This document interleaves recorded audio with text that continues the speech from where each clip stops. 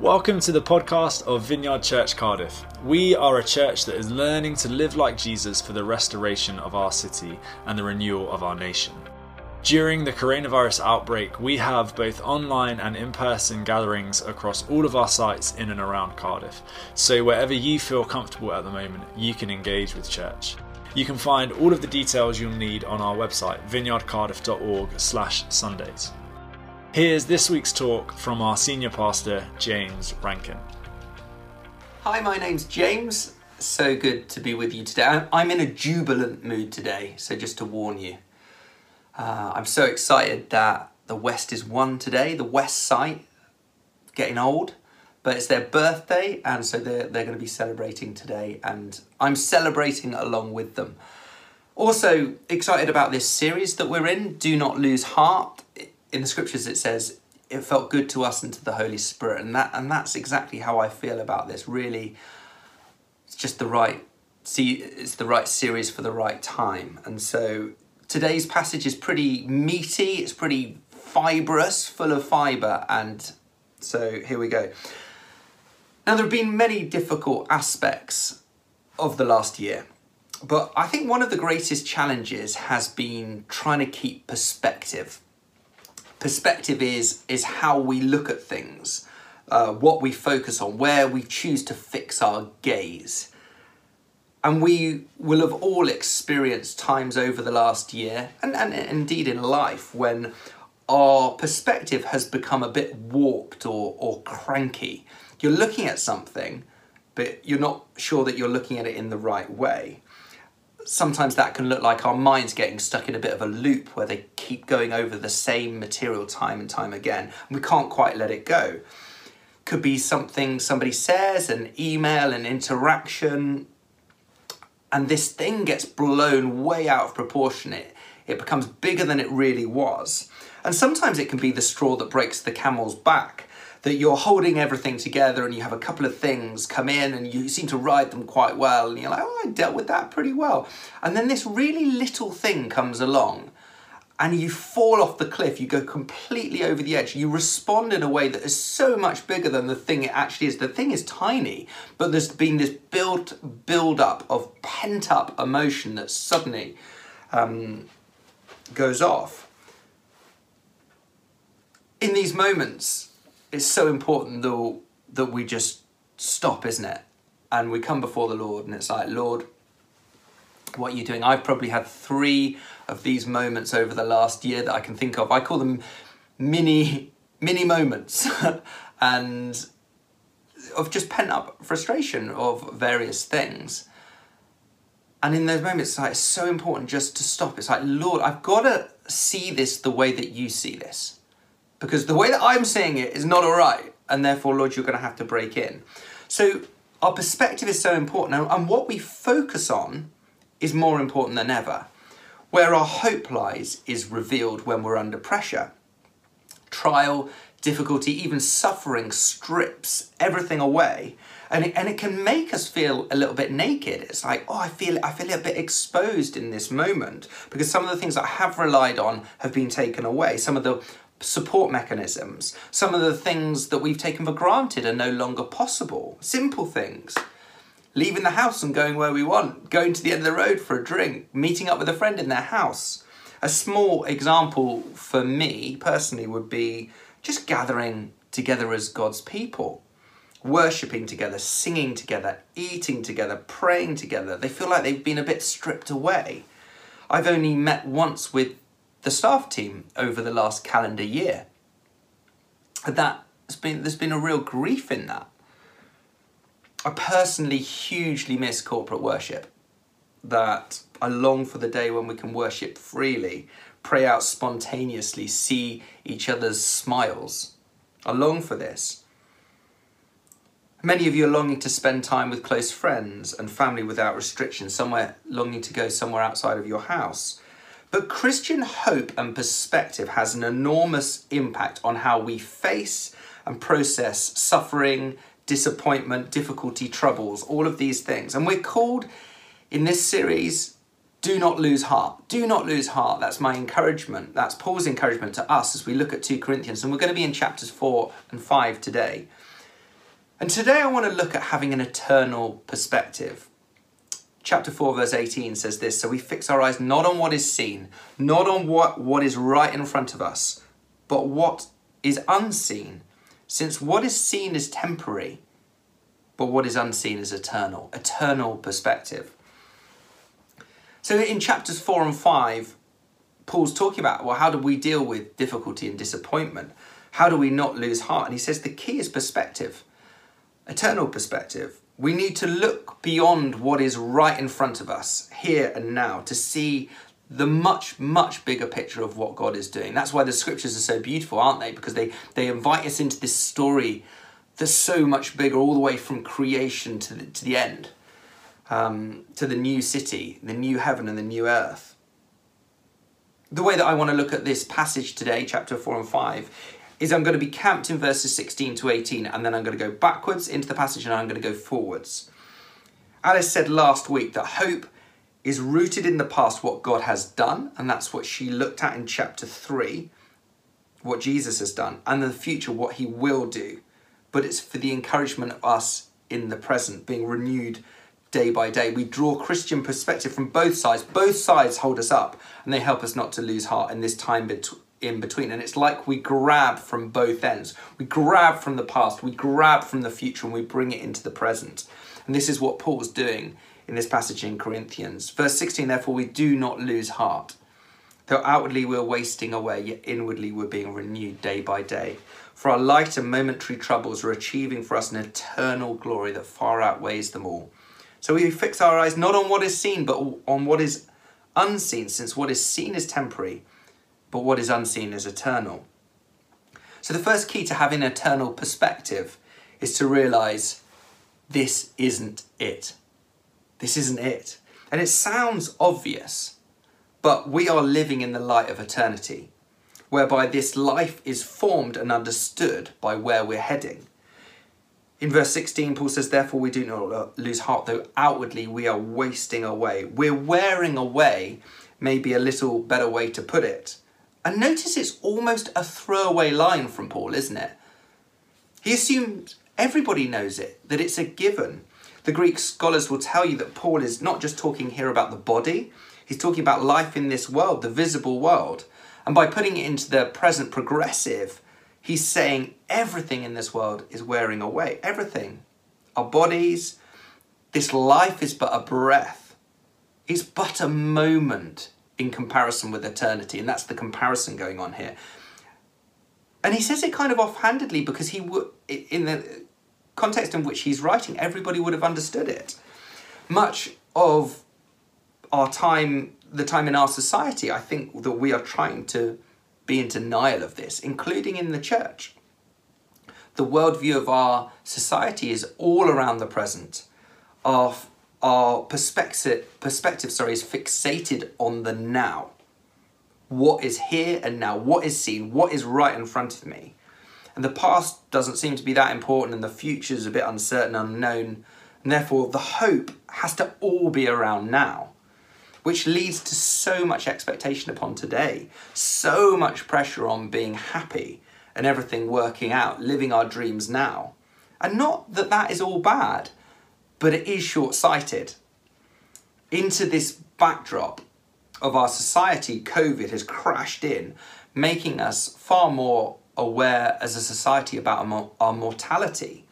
The government has for the last year been putting up a daily total of the death rate, which has been really sobering. That we're all aware of people who've had COVID, or who have lost loved ones as a result. And as we become more aware of our mortality, then as a society we start to ask slightly different questions. Is this it? What happens when we die? Where's my hope found? What can I cling to? And that's why I believe that coming into the next season will be one of the greatest opportunities in my lifetime, at least, to share the good news of Jesus Christ. That this life is not it. It's not all about now. We're wearing away, and everybody knows it. They just don't want to acknowledge it. And as Christians, Paul is saying, well, don't be surprised by death and suffering, by trial and difficulty. It's inevitable. Why? Because this isn't it. This isn't the totality. This is not the pinnacle. We glimpse but in part, and we can feel the groanings of creation, and we long for home. We long for our eternal home. In Philippians, it says that our citizenship is in heaven. That's where we belong, and we realise that this world is broken, and we long for the kingdom to come in fullness, and we see these glimpses of it. We're like, yes, the glimpse of the kingdom, but it is not here in its fullness, and therefore we're longing for home. So our perspective has to have a future dimension. And Paul goes on to talk about these light and momentary troubles, which when you look at his life and all that he's been through, you're like, that seems like a ridiculous statement, Paul. 2 Corinthians, this book, is written to a church where Paul's authority and credentials are being questioned. If you read the whole of 2 Corinthians, you'll see Paul is responding to people who say, you can't trust Paul. God isn't with him. Look at his life. He's a mess. He's not that impressive. And some of the thinking was that Paul had had so much difficulty in his life. It's like, well, how can God be with him when he's struggling so much? And Paul knows that people are talking about this. And he makes a list of all the things that have happened to him in 2 Corinthians 11. And this is quite a list. As you read this, you'll be like, oh my goodness, Paul has been through this. So when he's talking about light and momentary troubles, you're like, whew. He says this, 11:24, 5 times I received from the Jews the 40 lashes minus 1. 3 times I was beaten with rods. Once I was pelted with stones. 3 times I was shipwrecked. He was shipwrecked 3 times. I spent a night and a day in the open sea. I've been constantly on the move. I've been in danger from rivers, in danger from bandits, in danger from my fellow Jews, in danger from Gentiles, in danger in the city, in danger in the country, in danger at sea, and in danger from false believers. That is a lot of danger. I've laboured and toiled and have often gone without sleep. I've known hunger and thirst and often gone without food. I've been cold and naked. Besides everything else I face daily, the pressure of my concern for all of the churches. Who is weak and I do not feel weak? So here's how the questioning went. You can imagine it like this. People were saying, how could God be with a man when all of this stuff happens to him? Surely when God's with you, he protects you. Surely when God is with you, you prosper. And you can imagine somebody saying, hey, I've been travelling the Mediterranean all my life. I've never been shipwrecked. And Paul's been shipwrecked 3 times. What's the matter with him? I mean, if God is with him, if God is with you, if you're an apostle, if God is really with you, all these bad things wouldn't be happening. And now that is a pretty normal question. I mean, Job's friends ask it of Job. Everything was going wrong for Job in his business life, in his family life, in his health. Everything is going wrong. And what did Job's friends say? Job's friends say, Job, there's something wrong here. If God is with you, all this kind of stuff wouldn't happen. Not this much. If God is with you, he protects you, doesn't he? God can't be with you. And of course, it's a question that we also ask ourselves when we're going through tough times. When you have one of those times in life when things keep going wrong and something happens and we think, oh, do you know what? I'm definitely at the bottom now. And then something else crashes in on you and like, oh, I can go lower. And you start looking at your life and you're saying, well, that can't be right. God, where are you in this? How can this happen? And so how does Paul respond to this? This is the accusation against him. How does Paul respond to this premise that if God is with you, all this suffering wouldn't be happening? And Paul doesn't just say, well, he is anyway. He doesn't just say, well, God is with me in spite of all that. He goes further. Paul says his sufferings are not only not a denial of the gospel, they are a confirmation of the gospel.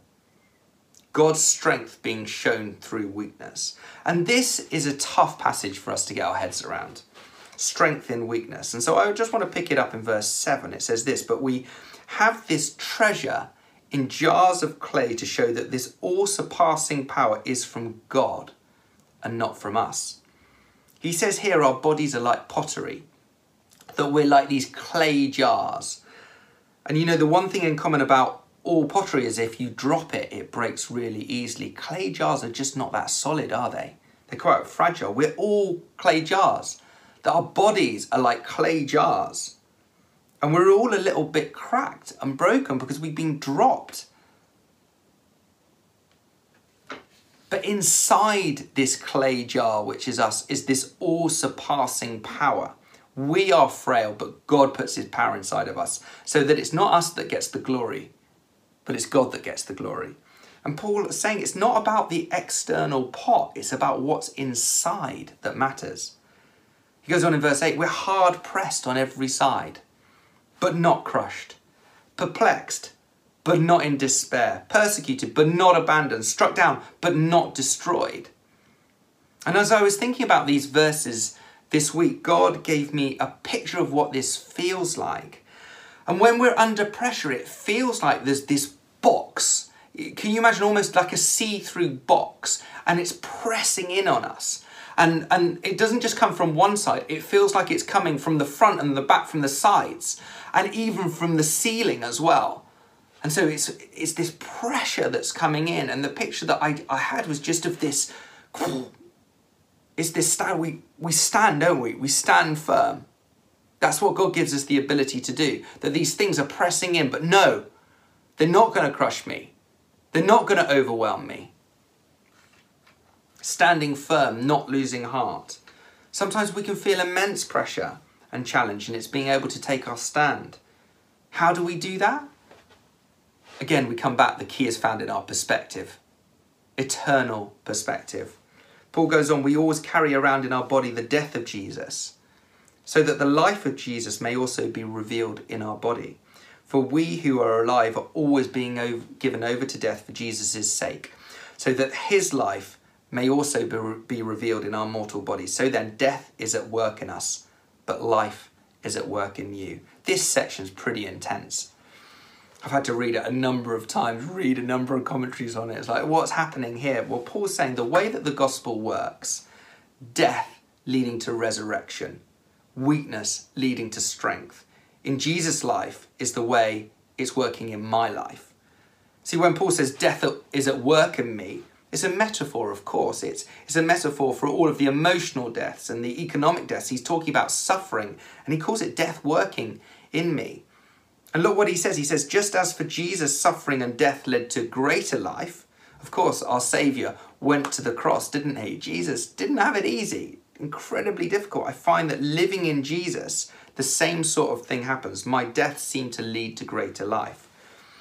Paul is talking about the fact that his sufferings in ministry, which I talked about earlier, his sufferings and trials and tribulations in ministry, he suffers because he's trying to tell people about how glorious God is. And as a result, he suffers, and yet it's leading to greater life in other people's lives. Because he's suffered, people are hearing the gospel, people are having spiritual life. Paul, at his core, was desperate, absolutely desperate to see people come to know God, to meet Jesus, desperate for God to be glorified.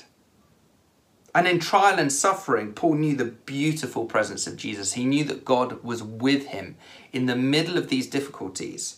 He could see God's power working. Even when things were tough from him, he could see God moving. He could see the fingerprints of God in people's lives. He's like, wow, people were coming to faith. God was breaking in. And yet sometimes it was really difficult. And I don't think that this is just for Paul and Christian ministry. But when disciples follow the call of God and we're obedient to the Holy Spirit, it generally isn't just towards ease and comfort. It's about his kingdom being extended. That's what God cares about. His glory and his kingdom being extended. God's glory is Paul's primary drive in this life, and it leads him into all sorts of challenging places. Eternal perspective is remembering what God has called us to. That's our mission. And, you know, I talked about it not just being people in Christian ministry, but people who are lawyers. You know, they're standing for justice. They're like, God, kingdom, break in here and now. Doctors and nurses working in difficult places. Starting businesses that are founded on kingdom purposes. Could be working in a particular coffee shop because God has asked you to. God's like, I want you to work here. Moving location because God has plans for you to plant your life. Taking a job for less pay because you know it's where God wants you. Choosing to be less. Having less so that he might become greater.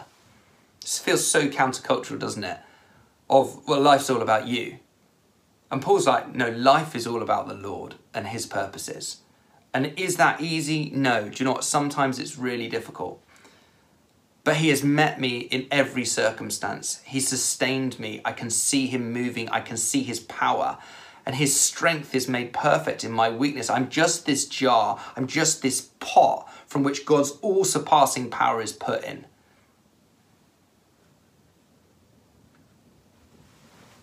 Verse 17, for our light and momentary troubles are achieving for us an eternal glory that far outweighs them all. Again, eternal perspective, eternal glory he's talking about here. Such an interesting statement, isn't it? This contrast of these two things. Troubles and difficulty cause us to fix our eyes upon heaven. That we're needing renewal. That we're renewed day by day, but we're looking ahead to the restoration of all things, when everything is going to be made right. And what we are experiencing in difficulty now, in comparison to the eternal glory we will receive, is so small. And at this point, the passage starts looking forwards. So we fix our eyes not on what is seen, but on what is unseen, since what is seen is temporary, but what is unseen is eternal. Well, how do we do this? How do we have this eternal perspective? Because it's one thing to talk about, but I think in our culture and in our churches, this is not something that we're very good at. Well, chapter 5 begins to unpack this. For we know that if the earthly tent we live in is destroyed, we have a building from God, an eternal house in heaven, not built by human hands. Meanwhile, we groan, longing to be clothed instead with our heavenly dwelling. Because when we are clothed, we will not be found naked. For a while we're in this tent, we groan and are burdened, because we do not wish to be unclothed, but to be clothed instead with our heavenly dwelling, so that what is mortal may be swallowed up by life. Paul in this passage is describing a longing for home. Resurrection hope is central to our faith, and yet we can find it so difficult to engage with, to let it affect us, to let the vision of the future break into the present. Because if all we have is our present, then we will do everything that we can to try and control today. We will put our hands on our lives. It's like, I've got to control it, I've got to control it. It's so difficult to let go. But a heavenly perspective enables us to open our hands. It enables us to take our hands off the driving wheel and hold things more lightly. And then there is freedom. God can come in. In 5:1, Paul starts by tackling our mortality head on. For we know that if the tent that is our earthly home is destroyed, which it most certainly will be, then we have a building from God, a house not made with hands, eternal in the heavens. Paul just compares our bodies to a tent and our resurrection bodies to a permanent home built by God himself that's going to last forever in the new creation. And in the ancient world, it wasn't unusual to compare our bodies to a tent. And do you know what? It's such a fabulous analogy. And it makes me think back to my wife, Jen, is a big fan of camping. I am not such a big fan of camping. Anyway, last summer, we couldn't really go abroad or do anything, could we? So West Wales it was, the beautiful West Wales. So we went down to St David's and we planned to stay for 5 days, 5 nights. And we got to St David's and we were on a campsite overlooking the sea. Putting up the tent, and the sun was out, completely blue sky, walking along the cliffs next to the sea. It was like a piece of heaven. It was like, I'm home. This is where I want to live. This is where I want to be. Always good with the world. And so, you know, had a fire pit and a barbecue. It was literally beautiful. I can still remember it. Still remember the colour of the sky. Went to sleep that night, had a fairly good night, and then woke up the next day in a cloud. Literally, the tent was in a cloud. A cloud that didn't move for 2 days. And this was not a cloud of the Lord's presence. It was something else. It was a wet cloud. And it meant that we couldn't even see the sea. Couldn't even see more than about 20 yards in front of us, that everything was wet. Jen spent 4 hours with cups in her hands because a storm comes in as well. So not only were we in this wet cloud, but a storm trying to catch the raindrops. And so we kind of enjoy it. We're like, oh, you know, it's going to shift. It's going to shift. After 2 days of living in the cloud, we started longing for home. Actually, I was longing for home much earlier than that. And suddenly you're like, why the heck am I in a tent? I could be at home. My home is amazing. I could have a fire. I could just make a cup of tea. I could press the kettle and make a cup of tea. And so just this analogy of a tent, our body, our life right now being like a tent, impermanent compared to the permanence that we're going to have in the future. It's a powerful image. We groan longing to be put in our heavenly dwelling.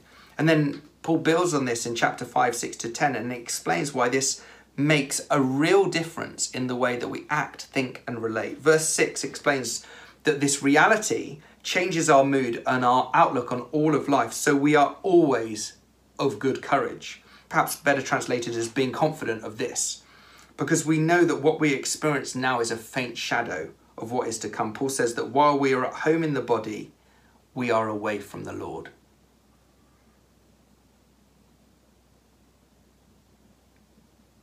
For we walk by faith, this is verse 7, for we walk by faith and not by sight, coming back to the verse 18 earlier. To live by sight is to act as if we're in control, to operate on the principle that we can fix things, to rely on our own ability, to act as if position and reputation and appearance matter, rather than clinging on by faith to the fact that only the things of the Lord will last.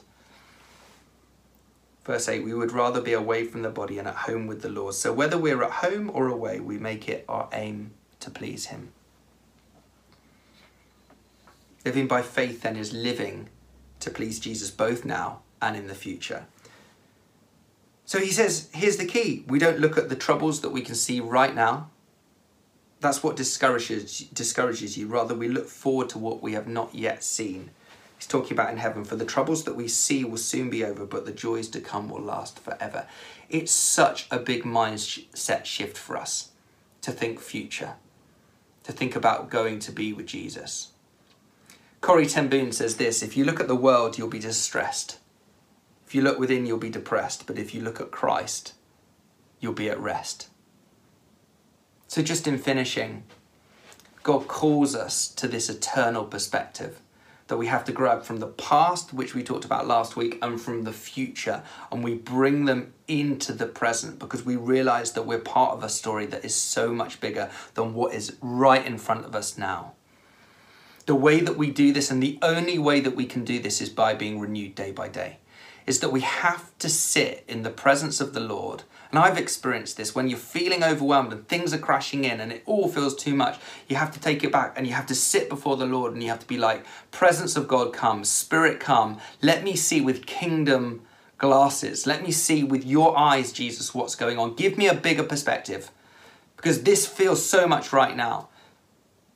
But I want to be a part of the bigger story. Open my eyes, Lord. Paul is such an inspiration.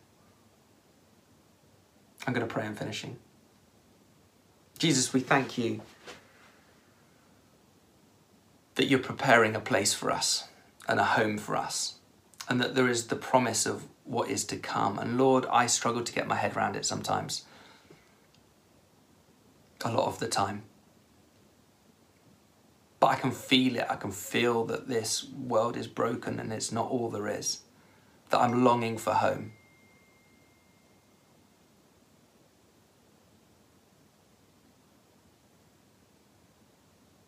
Thank you that you're so good to us.